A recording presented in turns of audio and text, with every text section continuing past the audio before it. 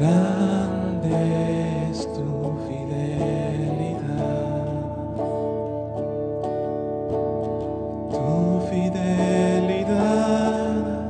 es grande, tu fidelidad incomparable, nadie como tú, bendito Dios. Grande es tu fidelidad.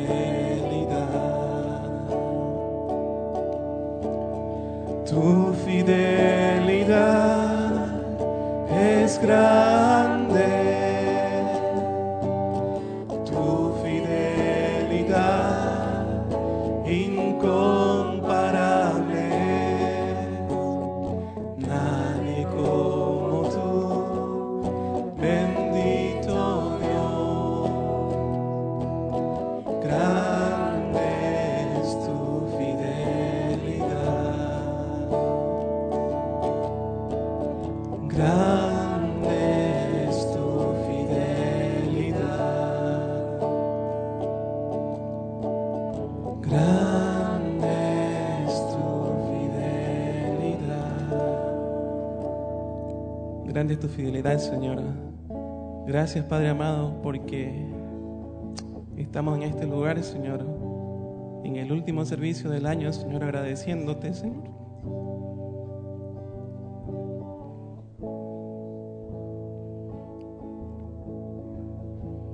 Grandes fueron las pruebas, Señor, pero aquí estamos, Padre, para alabarte, para glorificarte, Señor, para pedirte, Señor, que el nuevo año, Padre Santo, no nos alejemos de ti, Señor, que sigamos firmes, Señor, caminando, Señor, a la par tuya. Amén, Señor.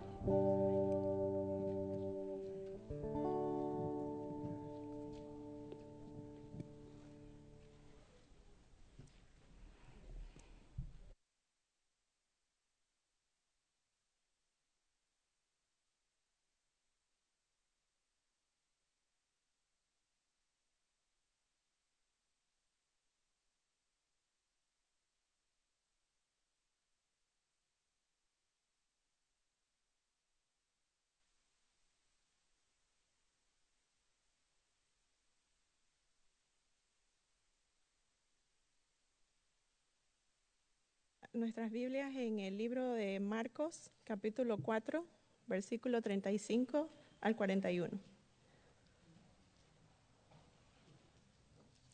Les invito a ponerse de pie para leer la palabra.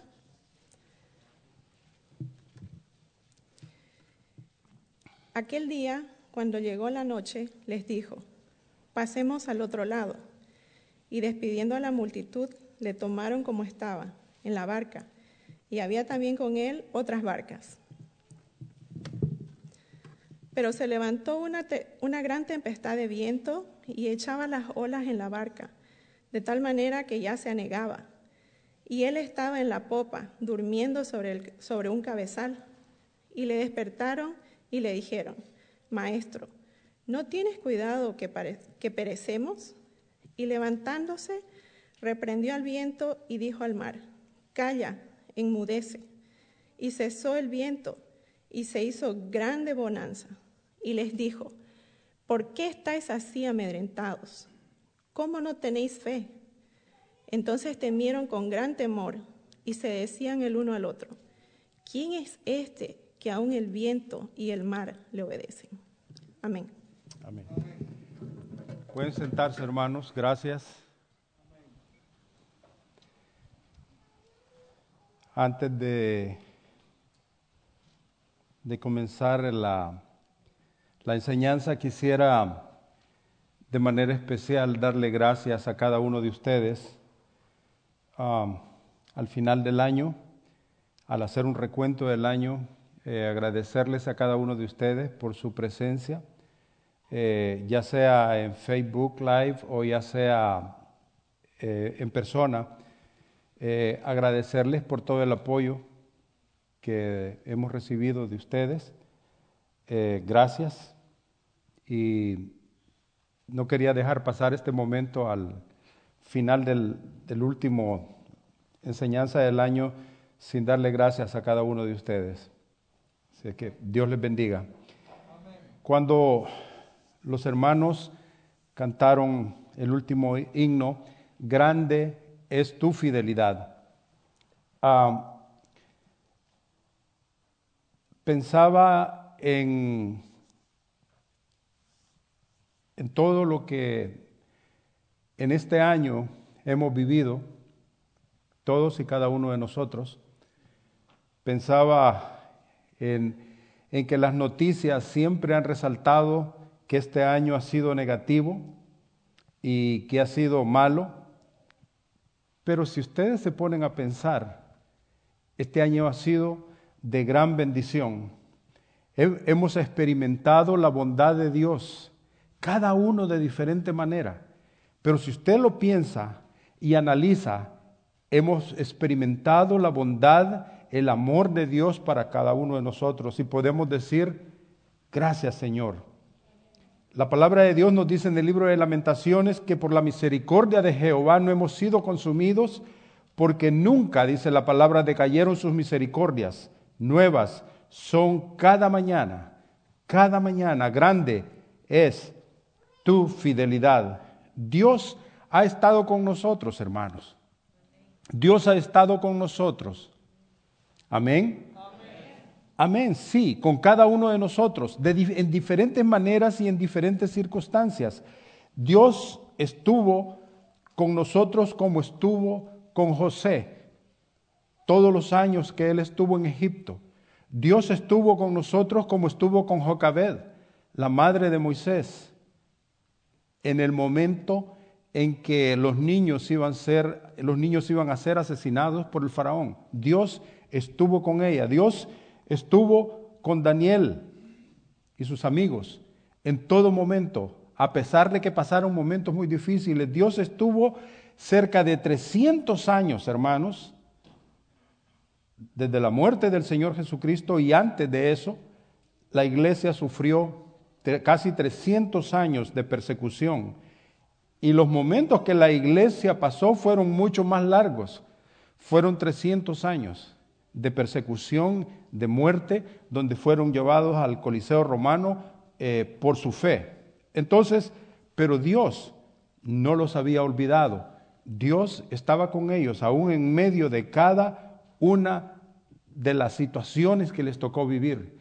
En el tiempo que les tocó vivir, la iglesia ha tenido muchas más situaciones difíciles de las que nosotros ahora vivimos, y sin embargo, bendito sea el Señor.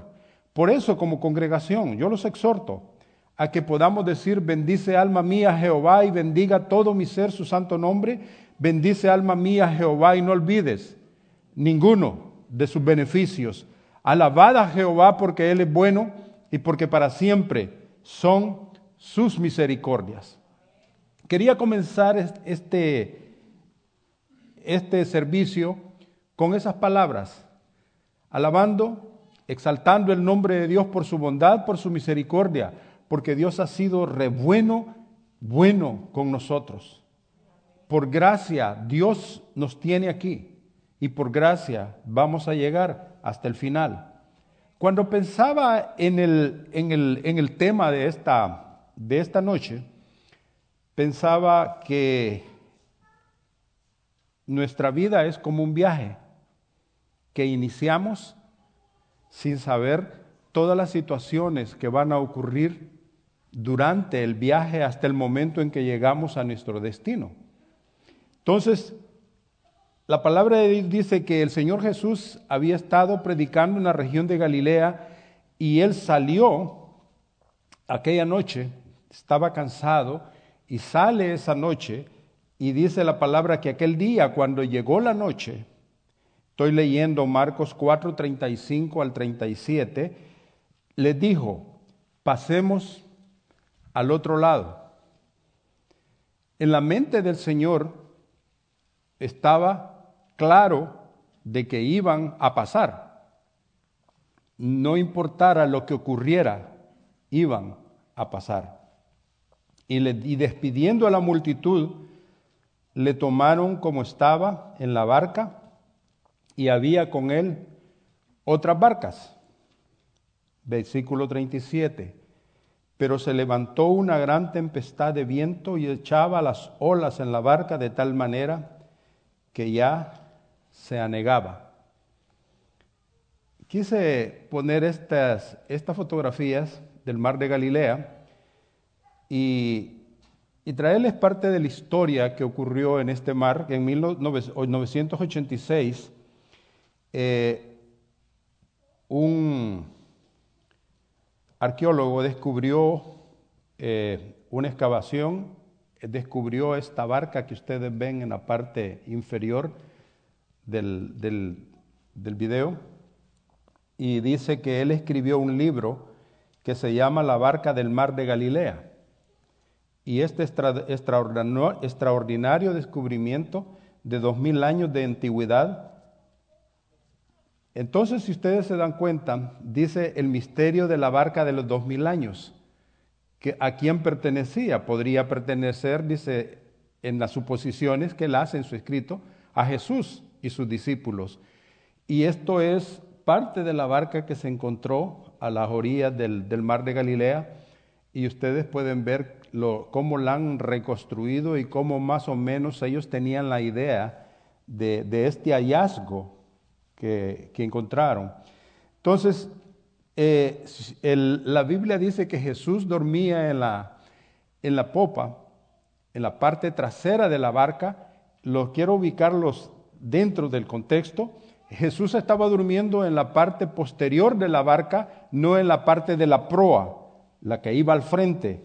¿Por qué? Porque dice que el Señor se quedó dormido porque en la parte del fondo de la popa ellos ponían bolsas de arena que le servían como de contrapeso al barco. Y entonces las bolsas donde Jesús dormía, literalmente unas traducciones dicen que era una almohada, pero era una bolsa de arena. Y dice uno de los pescadores de la ciudad de Jaffa, dice: las barcas en las que trabajé de joven en el Mediterráneo llevaban siempre 1 o 2 sacos de arena. Estos servían de contrapeso y cuando no se utilizaban, se guardaban bajo la cubierta de popa. De este modo, si alguien estaba cansado, se arrastraba debajo de la cubierta y se ponía a dormir usando el saco de arena como almohada. Entonces, Jesús estaba cansado. Había trabajado todo el día, había predicado, había sanado, había estado con los discípulos caminando en la región y estaba predicando, enseñando y sanando. Y si ustedes se fijan, el mar de Galilea es un lago en forma de arpa, y el mar de Galilea es pacífico, bien pacífico, como usted lo ve ahí. Entonces, cuando la historia dice que hubo una gran tormenta y se desataron grandes vientos, debido a su posición geográfica, inesperadamente se desatan grandes violentas tormentas. Debido al aire que viene del Monte Hermón, corre el aire que viene del Mediterráneo y se encuentran y crean grandes, violentas tormentas. Probablemente muchos de ellos, de los pescadores, cuál era su oficio, de los que iban con Jesús, ellos sabían esto, pero no en la dimensión en que este acontecimiento ocurre, tanto que los evangelios sinópticos, los 3, dicen de la misma manera, unos más y otros menos agregan que la situación era desesperante. Jesús estaba, dice, dormido. Entonces, si ustedes se imaginan todo este panorama, todo lo que comenzó con un viaje rutinario que quizás no duraría ni media hora, cuando ellos comenzaron, el viento estaba a su favor, las velas estaban puestas y todo estaba bien. Pero de repente, lo que comenzó como algo rutinario se convirtió en un momento de terror, de gran miedo. Y toda la fe de ellos en aquel momento se desvaneció, se olvidaron de las palabras del Señor Jesucristo, se olvidaron de lo que Jesús acababa de hacer con la gente. La seguridad y la confianza de ellos se desapareció. Y todo lo que hicieron ellos fue tratar de salvar sus vidas. Trataron de hacer lo que pudieron, trataron de mover las velas quizás, trataron de bajar las velas, qué sé yo, pero la cosa es que ellos hicieron todo lo imposible, primeramente por salvarse de esta situación tan difícil. Y se olvidaron en un momento dado, en el ir y venir, en un momento dado se olvidaron que Jesús estaba con ellos.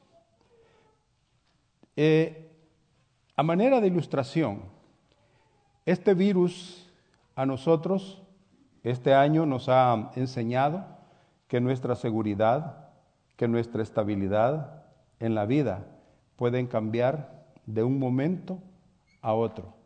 En esta vida nada es seguro, nada es seguro. Lo único seguro y lo único verdadero es nuestro Señor. Hay terremotos, hay quizás situaciones bien difíciles y cada uno de nosotros lo único que podemos confiar es en Dios. ¿Hay tormentas en nuestra vida? Por supuesto que sí. Las tormentas pueden cambiar nuestra vida de un momento a otro. Quizás muchos de ustedes aquí han perdido un ser querido. Quizás ustedes le notificaron hace poco que tenía una enfermedad incurable. Quizás su familia, algún ser querido, está atravesando una situación muy difícil, un divorcio, un hijo pródigo. Cuando todo esto pasa, de golpe, nos cambia la vida y comenzamos a vivir bajo la tormenta.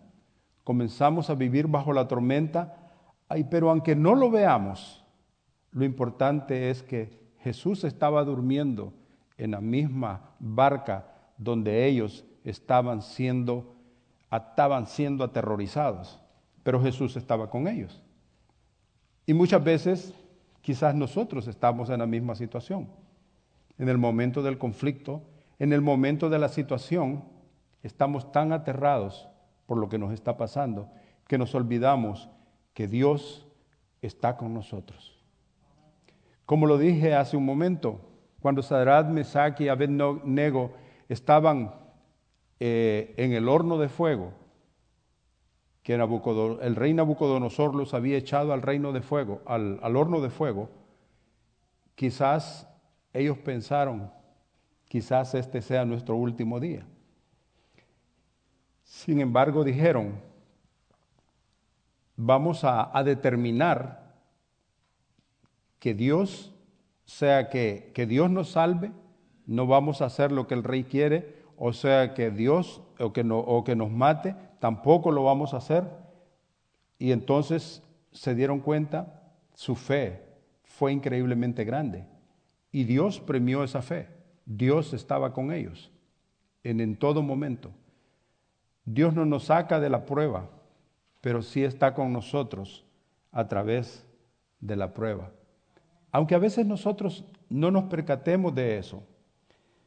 La segunda cosa es, dice en el versículo 38, y él estaba, dice, en la popa, durmiendo, dice, sobre un cabezal, y le despertaron y le dijeron, Maestro, ¿no tienes cuidado que perecemos?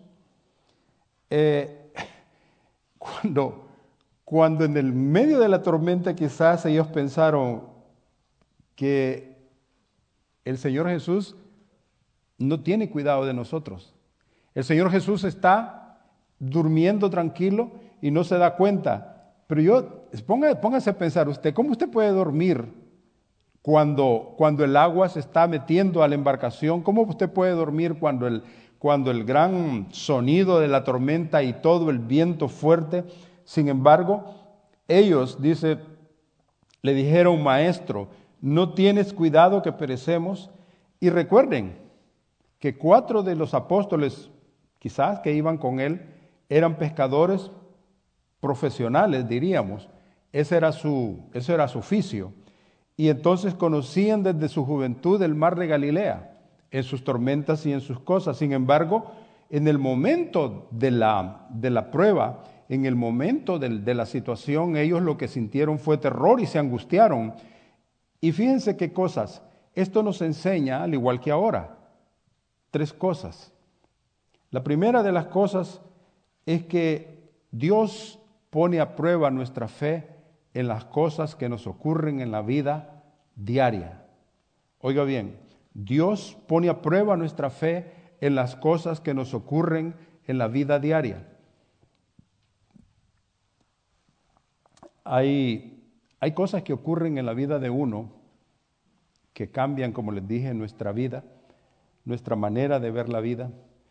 Y son cosas que nos han marcado tanto en el momento en que las vivimos, que cada vez las recordamos y las sentimos como si nos estuvieran ocurriendo en este mismo momento. Pero en el momento en que lo estuvimos viviendo, el Señor estaba probando nuestra fe en las cosas que nos ocurren día tras día, día tras día. La segunda, las tribulaciones y pruebas de la vida nos muestran nuestra inutilidad e incapacidad en aquello que aún pensamos que dominamos bien. Fíjense bien. Es interesante ver cómo la ciencia y los médicos ahorita se sienten así, inútiles, en algo que quizás ellos dijeron nosotros conocemos bien, en algo que quizás ellos pensaron que sabían, pero ahora se dan cuenta que no saben y se encuentran ante un virus que no podemos ni ver, y sin embargo la ciencia está de rodillas, pero ellos pensaron que sabían, al igual que los pescadores. Ellos dijeron, nosotros somos pescadores, nosotros no tenemos nada por qué temer, y sin embargo nos muestra que somos inútiles, nos muestra su incapacidad, y solo Dios tiene el poder para mostrarnos quién es el Todopoderoso. Entonces, en todo momento debemos de ver, no debemos de poner nuestra confianza en las cosas que nosotros creemos que deberíamos de confiar, sino confiar en el Señor, que todo lo puede, en el Señor que todo lo sabe, en el Señor Todopoderoso. Otra de las cosas que hace las pruebas como estas es que nos quitan todo orgullo, nos quitan toda suficiencia y nos sirven para que busquemos al Dios Altísimo. Y otra de las cosas que ustedes ven en este pasaje es que mientras ellos luchaban con la tempestad para controlar la barca, el Señor estaba durmiendo. A ellos quizás les pareció, ¿cómo es esto que Jesús duerme? Bueno, diríamos, humanamente Jesús estaba cansado y se durmió. Y entonces ellos fueron, y quizás de una manera no muy cortés, lo despertaron. Quizás lo tocaron, quizás lo agarraron y le dijeron, despiértate, ¿cómo puedes estar durmiendo tan tranquilo en medio de esta tempestad? Despiértanos y ayúdanos. Cuando pensaba en esto, me acordé de la historia de Jonás en el Antiguo Testamento, que Jonás se va al fondo del barco y cuando la tempestad empieza a arreciar, Jonás estaba durmiendo. Y los marineros dice que empezaron a tratar de salvar el barco, arrojaron todas las cosas que hacían exceso de peso en el barco, pero Jonás seguía durmiendo. Y llegaron ellos y le dijeron, despiértate, dormilón, y clama a tu Dios. Quizás Él nos ayude. Algunas veces nosotros cuando atravesamos situaciones como en la vida, podríamos estar clamando: Señor, ayúdanos en medio del problema, en medio de la situación. Señor, ayúdanos. Nos estamos ahogando, ya no aguantamos más. El Señor está con nosotros. Aun cuando yo no lo vea, aun cuando a veces decimos yo no te siento, como a veces en ciertos signos, no te puedo sentir, Señor. Pero la palabra de Dios nos exhorta. El apóstol Pedro mismo dice: echando toda vuestra ansiedad sobre Él, porque Él tiene cuidado de nosotros. Qué lindo es pensar que nosotros como hijos de Dios tenemos ese privilegio de saber que Dios está con nosotros en todo momento, en toda circunstancia, y por un momento quitar la idea del problema que tenemos. El problema es que a veces nos concentramos tanto en el problema, por muy grande que para nosotros sea, para Dios es pequeño. Magnificamos el problema cuando deberíamos de magnificar al Dios que todo lo puede. Magnificamos nuestra situación cuando deberíamos de decir: el Dios que yo tengo es poderoso para solventar esta situación, para solucionar esta situación, y lo que voy a hacer es, voy a confiar en Él. Pero muchas veces cuando estamos en medio del problema, no pensamos de esa manera. Nos angustiamos, nos preocupamos, y por eso cuando Él se levanta, el Señor se levanta, dice, levantándose, dice el Señor, versículo 39, reprendió al viento y dijo al mar: calla, enmudece, y cesó el viento y se hizo grande bonanza. El hombre que estaba durmiendo en la parte trasera del barco era nada menos que Dios manifestado en carne. Cuando se levantó con la autoridad natural de Él, mandó al viento y a las aguas, al mar embravecido, que callaran, e inmediatamente se hizo grande bonanza. Seguramente ellos podrían haber recordado, y fíjense una cosa, podrían haber recordado el Salmo 89, 8 y 9, que dice: tú tienes dominio sobre la braveza del mar, cuando se levantan sus ondas, tú las sosiegas. Dios es todopoderoso y no hay nada que sea imposible para Él. Pero dentro de nosotros, dentro de nuestro contexto, nuestro problema es mucho más grande y Dios no tiene solución, ¿o no? Cuando estamos en medio del problema, porque también a veces quisiéramos que las cosas ocurrieran como por arte de magia, ¿no? Cuando nosotros pedimos algo, queremos que Dios nos responda en el momento. Yo les voy a decir una cosa: hay veces que sí, hay veces que sí, hay veces que usted ha estado en una situación, en un problema de salud grave, y usted ha clamado a Dios y Dios le ha respondido. Usted podría haber estado en situaciones tan difíciles y usted clamó a Dios y Dios lo escuchó. Y yo sé que hay testimonios, cada uno de ustedes podría darme un testimonio de las cosas maravillosas que Dios ha hecho en sus vidas. ¿Cuántas cosas han pasado en nuestras vidas y sin embargo Dios ha estado ahí? Ha estado trabajando a veces detrás de la escena, detrás del escenario. Pero el resultado nos demuestra que Él estuvo con nosotros. Y fíjense ustedes, cuando Él se levanta y hace callar al mar, reprende al mar y a los vientos, abrió los ojos y las mentes de los discípulos a la majestad de Jesús. Ellos se dieron cuenta que estaban delante de la presencia de Dios, pero sus mentes no podían entenderlo con facilidad, porque como Él está con nosotros, Él es humano como nosotros, y cómo puede ser que Él sea Dios, el Dios Altísimo, el Dios que nosotros conocemos en la Biblia. Pero ahora ellos empiezan a tener temor, pero temor no del mar y no del viento, sino temor de la divinidad de Jesús.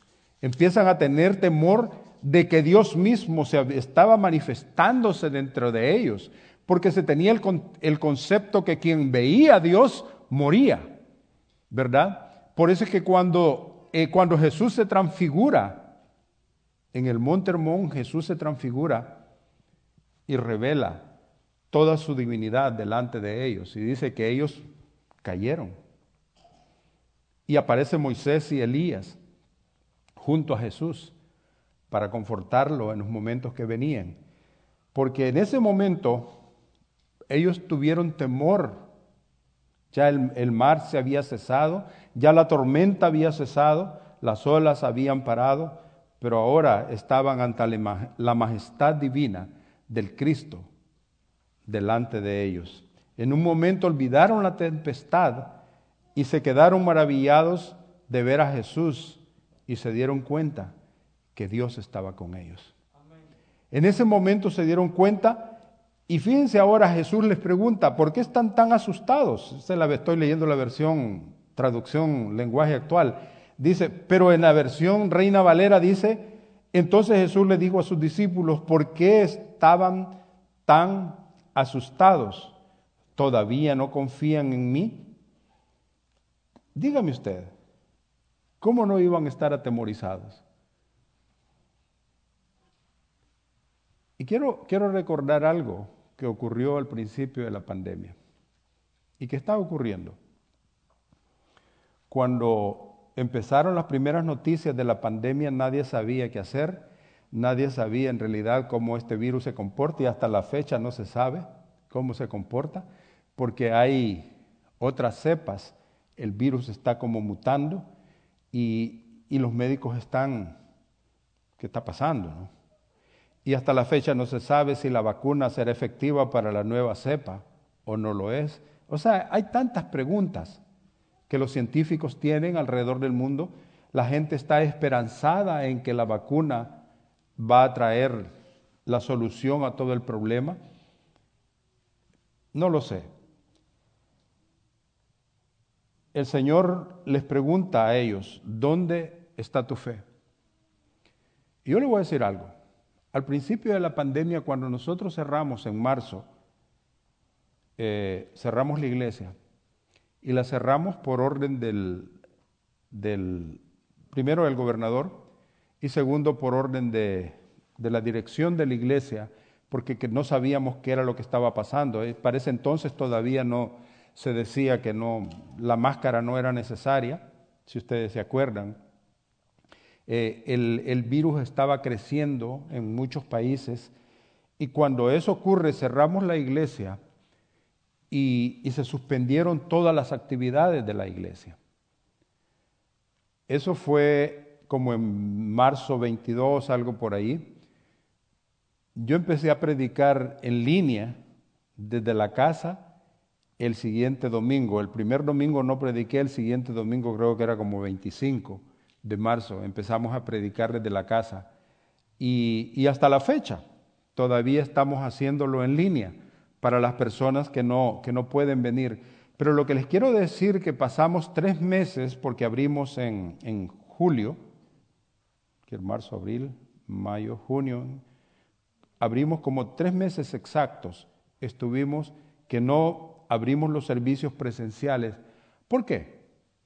Porque de cierta manera estábamos atemorizados, porque de cierta manera, y hay que reconocerlo, estábamos con miedo, porque de cierta manera se nos olvidó la fe que tenemos en el Dios Altísimo.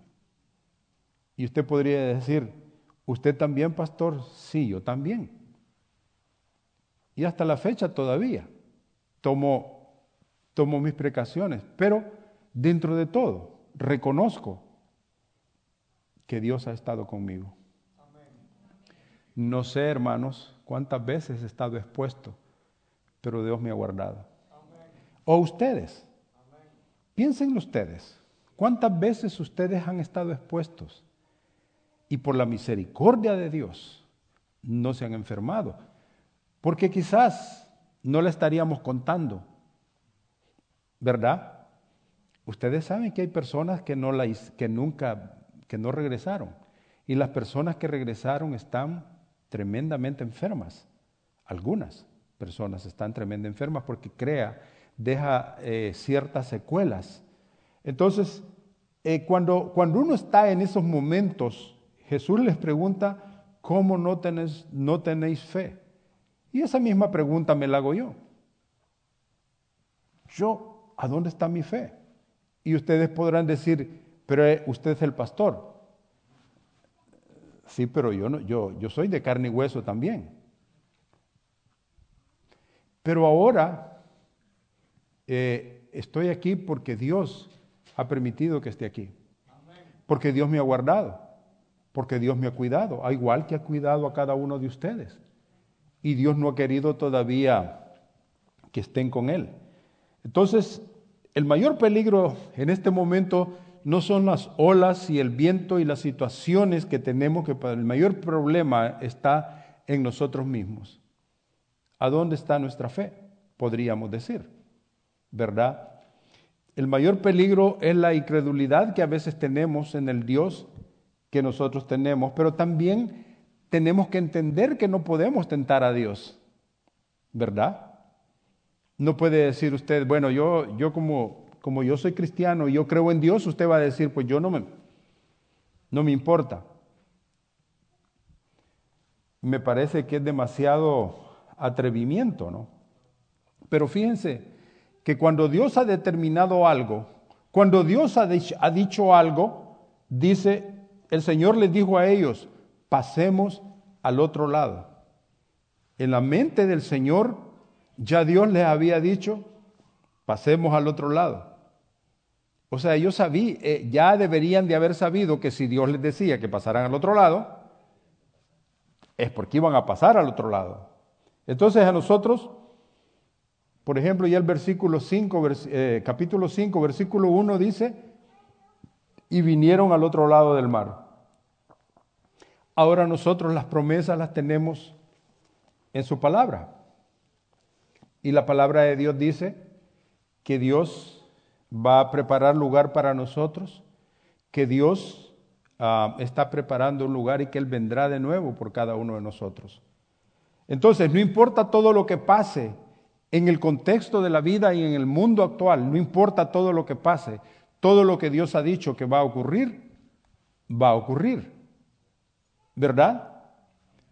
Por ejemplo, Jesús dijo que antes, el apóstol Pablo dice que antes que Jesús venga, habría una gran apostasía y se revelaría el hombre de pecado.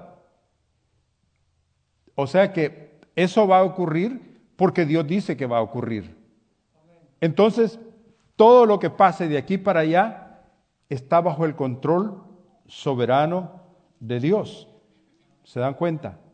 Todo lo que ocurra de aquí para allá está bajo el control soberano de Dios. Y quiero decirles algo también.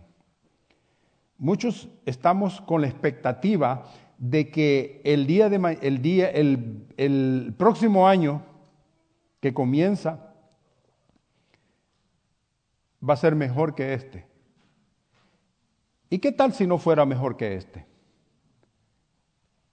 ¿Dejaríamos de confiar en Dios?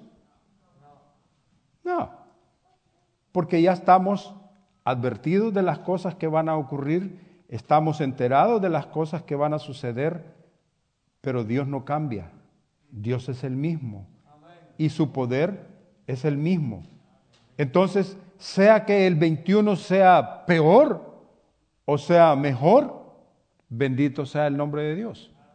Vamos a tratar de depender de Dios y de su poder.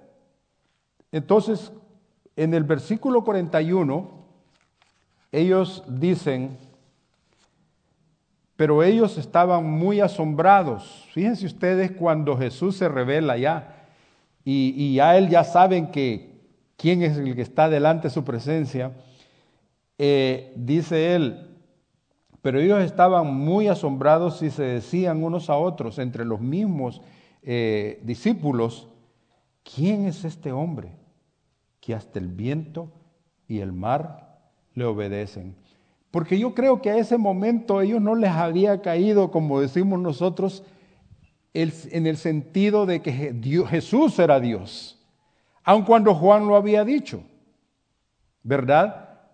Aun cuando las señales que él hacía decían que él era Dios. Sin embargo, hasta este momento ellos decían, ¿cómo puede ser si Dios es invisible y él es un humano, es de sangre, es de carne y hueso? Entonces, ¿quién es este hombre que hasta el viento y el mar le obedecen? Es el mismo que va con nosotros en esta vida. El Señor que viajaba con ellos, oiga bien lo que le voy a decir, el Señor que viajaba con ellos y que viaja con nosotros hasta el final, es el mismo que estaba durmiendo, es el mismo que se levantó, acalló el viento y la tormenta. Y fíjense ustedes, es el que en el principio creó los cielos y la tierra y todo lo que en ellos hay. Es el mismo que a través del tiempo preservaría la simiente para salvación de cada uno de nosotros. Es el mismo que llamó a Abraham su amigo, a quien le dio las promesas de bendición para cada uno de nosotros. Es el mismo que escogió a Isaac y le dijo, en ti te será llamada descendencia. Es el mismo que escogió a Jacob y le dio 12 hijos que formaron la tribu de Israel. Es el mismo que de la tribu de Judá saldría el león de la tribu de Judá. Es el mismo que liberó a Israel de la esclavitud de 400 años. Es el mismo. Es el mismo que llamó a David varón conforme a su corazón. Es el mismo que estaba con ellos, que Juan dijo que en el principio era el verbo era con Dios y el verbo era Dios. Es el gran yo soy. Como dice el libro de Apocalipsis, yo soy el alfa y la omega, el principio y el fin, dice el Señor, el que es, el que era y el que ha de venir, el Todopoderoso. Él es nuestro Dios, Él es nuestro Salvador, Él es el gran yo soy. Hermanos, Él está con nosotros a través de todo este viaje, sea que esté calmado o sea que esté en turbulencia, Él está con nosotros, porque Él es Jesús, Él es nuestro Señor. Y lo que pasa es que se nos ha olvidado las promesas que Él nos ha dado. Pero Él dice en su palabra que Él estará todos los días con nosotros hasta el fin del mundo. Y por eso, si Jesús está con nosotros, no tenemos nada por qué temer. Oiga bien, en el libro de Isaías, el Señor da una promesa en Isaías 41, pero en el versículo 13 y 14, Él dice, no temas porque yo estoy contigo, no desmayes porque yo soy tu Dios, que te esfuerzo, siempre te ayudaré, siempre te sustentaré con la diestra de mi justicia. Pero en el versículo 13 dice, yo Jehová soy tu Dios, yo soy tu Dios, quien te sostiene de tu mano derecha y te dice, no temas, yo te ayudo. No temas, yo te ayudo. No temas, gusano de Jacob, oh vosotros los pocos de Israel, yo soy tu socorro, dice Jehová, el Santo de Israel es tu Redentor. Vivimos en un mundo, hermanos, hostil para nosotros los seres humanos. Vivimos en un mundo hostil. Estamos rodeados de tormentas, estamos rodeados de huracanes, de ciclones, estamos rodeados de nevadas, de incendios forestales, tantas cosas que hacen de la contaminación ambiental y todas estas cosas que se dicen. Pero fíjense una cosa, si Dios no sustenta este planeta, nosotros nos morimos. Jesús no solamente es el creador, Él es el redentor, pero es el sustentador. Y cuando digo sustentador es el que da, el que mantiene la vida en este planeta, el que permite que la vida se genere en este planeta, el que permite que haya oxígeno en este planeta, el que permite que haya alimento en este planeta, el que permite que todavía exista la siembra y la cosecha, el que permite que hayan lluvias, el que permite que haya alimentos en nuestra mesa. Él es nuestro sustentador. Si usted lo ve desde esa perspectiva, si Jesús no fuera el sustentador, porque entonces ¿qué ocurriría? La vida desaparecería del planeta. ¿Por qué? Porque en Él estaba la vida, y la vida es la luz de los hombres. Él es el que nos da la vida. Él es el dador de vida. Entonces, cuando nosotros, el Señor dice, aquí yo estoy con vosotros todos los días, no temas, porque yo estoy con vosotros hasta el fin del mundo, es porque Jesús sabía lo que estaba diciendo. Jesús sabía que estas cosas iban a ocurrir. Pero el hecho que no las veamos relatadas en la Biblia por nombre, el nombre lo han puesto los hombres, pero Dios dijo que iban a haber virus, dijo que iban a haber pestes en este planeta, y siempre han habido. La historia relata que la peste española cobró más de 80 millones de vidas. ¿Acaso Dios en ese tiempo no existía? Sí existía. No existía la tecnología que hay ahora, y aún con la tecnología que hay ahora, el hombre no es capaz de solucionar este problema.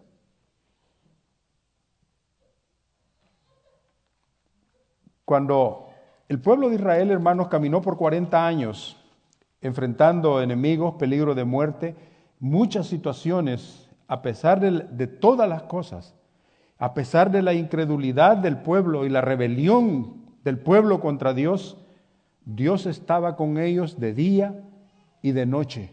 Dios estaba alimentándolos todos los días. ¿Lo merecían? No lo merecían. Igual a nosotros. ¿Lo merecemos? Tampoco lo merecemos. Sin embargo, Dios nos ve con amor. Dios nos ve con amor porque somos sus hijos. Dios nos ve con misericordia. No nos ve de la manera en que nosotros vemos. Entonces, cuando pensemos en esto, cuando pensemos que la situación es difícil, recuerde, Dios está con nosotros, Dios es fiel y Dios va a llevarnos hasta donde Él quiere que nosotros estemos. Dios va a permitir que nosotros lleguemos hasta donde Él quiere que nosotros estemos. Pero ¿qué debemos de hacer? Reafirmarnos en Él, reafirmarnos en la fe en el Señor Jesucristo. Perseverar. La Biblia dice que el que persevere hasta el fin, este será salvo. Porque la carrera del cristianismo es como una carrera. Es una carrera de largo alcance, no es una carrera de 100 metros ni de 200 metros. Todos hemos comenzado la carrera, pero tenemos que terminar esta carrera.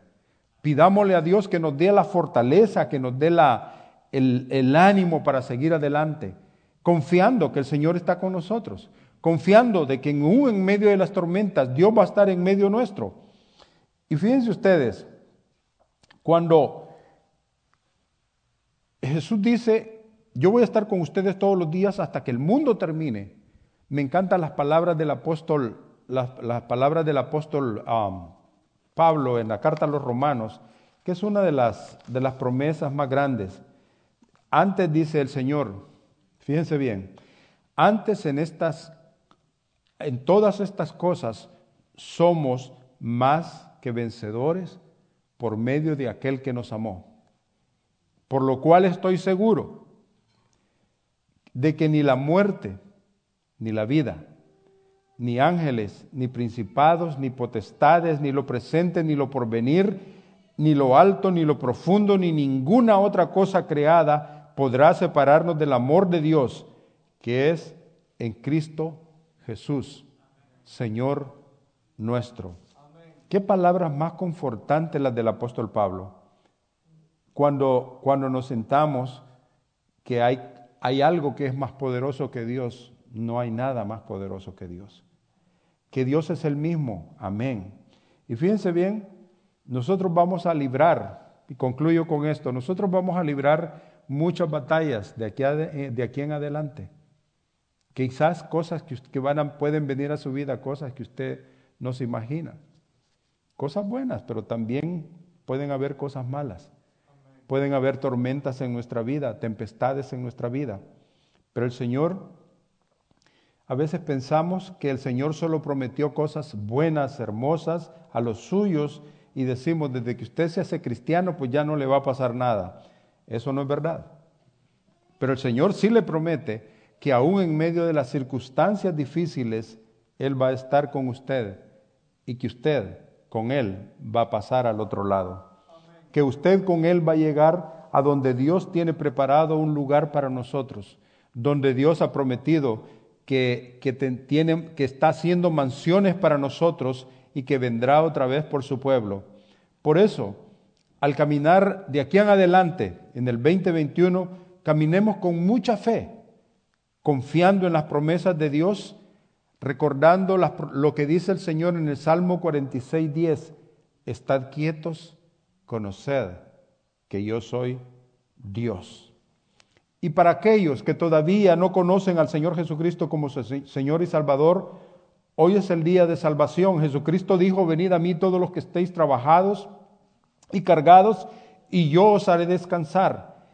Todo lo que el Padre me da vendrá a mí, y el que a mí viene no lo echo fuera. Y en el libro de Romanos el apóstol Pablo nos exhorta que si confesares con tu boca que Jesús es el Señor y creyeres en tu corazón que Dios le levantó de los muertos, serás salvo. Hermanos, que Dios les bendiga y que al comenzar este año lo hagamos poniendo nuestra esperanza en Dios, no en los hombres o en lo que pueda traer. No piense que porque se va a echar 12 uvas a las 12 de la noche o porque va a salir con una maleta o se va a poner ropa de cierto color. Esos son mitos de la gente. Pero lo que yo sí le aseguro es que si usted pone su confianza en el Señor Jesucristo, usted va a ser salvo. Usted va a pasar al otro lado, seguro. Entonces, antes de iniciar este año y terminar este año y comenzar el otro, qué bueno hacerlo celebrando la cena del Señor. Recordando que Jesucristo pagó en la cruz del Calvario por nosotros. Él es el Cordero de Dios que quita el pecado del mundo. Y la sangre de Jesucristo es la que nos limpia de todo pecado.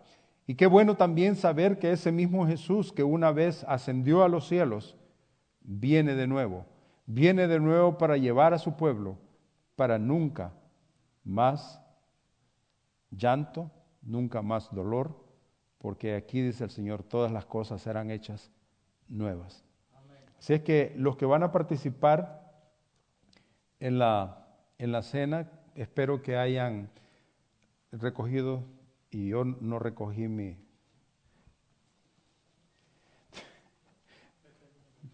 Gracias, hermano.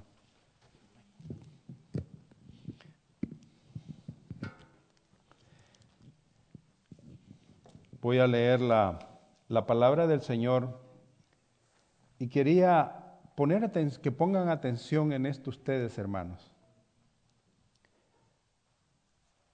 En el libro de Éxodo, el capítulo 12-13, donde se instituye la Pascua. Y quiero que pongan atención en esto y hagan suya estas palabras del Señor. Y ustedes sabrán por qué. Interprétenlo como usted mejor le parezca. Y la sangre del Cordero os será por señal en las casas donde vosotros estéis.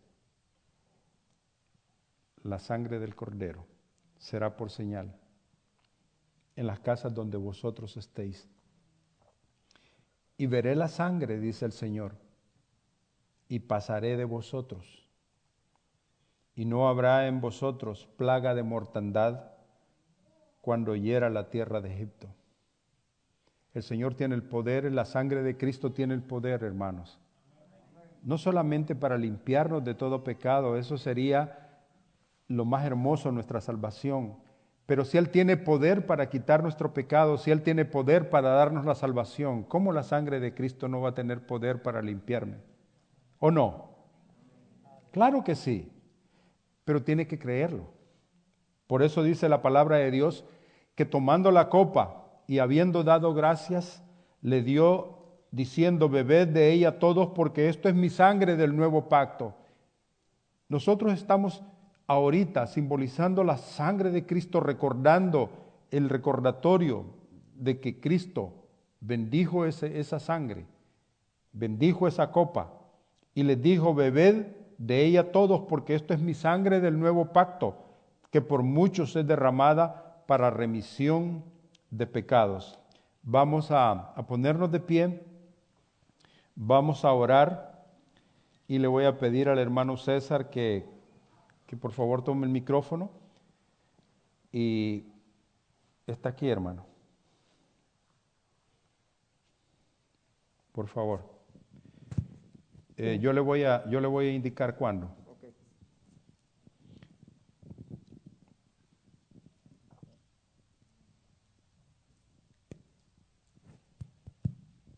Por favor, hermano. Oremos, hermanos. Señor, te quiero dar gracias, Padre, por dos eventos importantes que han transcurrido esta semana, Señor. En primer lugar, Dios mío, porque celebramos que tú viniste a la tierra, Señor, como el pan de vida, Padre. Contigo, Señor, bajó la esperanza, bajó la salvación, Señor. Un evento tan maravilloso, Padre, que en el momento que el ángel daba la noticia de tu venida, Señor, un coro de ángeles celestiales te alababan y te adoraban, Señor, al mismo tiempo.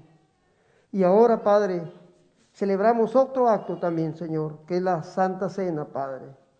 Tú nos dijiste que la celebráramos para conmemorar, Señor, tu venida, Señor amado. Por eso en esta tarde, Señor, te damos gracias por eso, gracias por ese privilegio, Señor, porque tú partiste ese pan y diste gracias, Padre. Gracias, Señor, y nosotros también te damos hoy las gracias por ese acto tan maravilloso, Padre, porque ese pan, Señor, fue partido por nosotros en la cruz del Calvario. Tu cuerpo es ese pan, Señor, que descendió del cielo. Ahí en la cruz del Calvario, Padre, encontramos tu salvación, la expiación de nuestros pecados, Padre, la anulación de nuestros pecados. Y toda la ira de tu Padre, Señor, toda la ira por el pecado de nosotros cayó sobre él, Señor. Gracias por eso. Gracias porque tú eres ese pan de vida, Padre, que tú mismo dices que el que come de ti nunca tendrá hambre. En el nombre de Jesús vamos a celebrar ahora ese pan, Señor. Amén. Yo les voy a indicar cuándo vamos a comer el pan después de la lectura, porque yo recibí del Señor lo que también os he enseñado, dijo el apóstol Pablo, que el Señor Jesús, la noche que fue entregado, tomó pan y habiendo dado gracias lo partió y dijo: tomad, comed, esto es mi cuerpo que por vosotros es partido, haced esto en memoria de mí. Vamos a sacar el pan primeramente y luego vamos a sacar luego no destapen el vino todavía, solo el pan con la primera.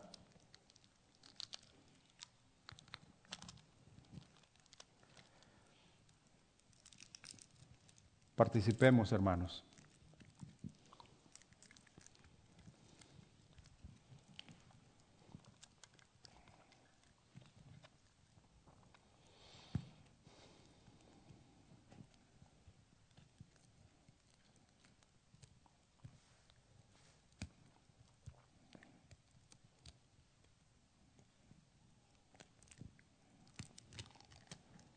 Vamos a orar por el vino. Voy a pedirle al hermano Pepito que ore, por favor. Padre Celestial, en esta preciosa noche, Señor, aquí todos reunidos, Padre Santo, Señor, celebramos esta Santa Cena, Señor, símbolo, Señor, que tú nos dejaste, Padre Santo, para poder, Señor, tener una comunión contigo, Padre de la gloria. Amén, Señor. Señor, esta copa, Señor, que simboliza tu sangre preciosa vertida en la cruz del Calvario por cada uno de nosotros, Padre de la gloria. Gracias, Señor, por ese sacrificio tan grande que hiciste, Señor. Padre mío, bendito sea tu nombre, Señor. Amén, Gracias, Señor. eterno Amén. Dios, Amén. soberano, Señor Jesús. Gracias, Padre. Amén. Asimismo tomó también la copa, después de haber cenado, diciendo: esta copa es el nuevo pacto en mi sangre. Haced esto todas las veces que la bebiereis en memoria de mí.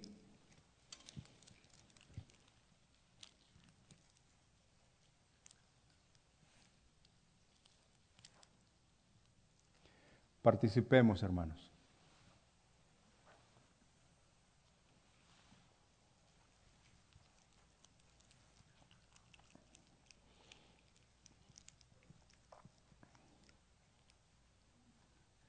Gracias, Señor. Gracias por el privilegio de poder ser llamados tus hijos, oh Dios Santo.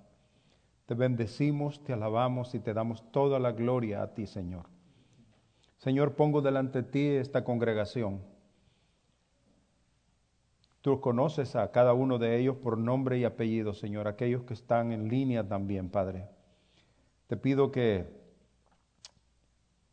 tu sangre preciosa, Señor, nos cubra, que tu sangre preciosa nos aparte de todo mal, que tu sangre preciosa y poderosa, Señor, nos guarde de todo peligro y nos guarde de todo mal.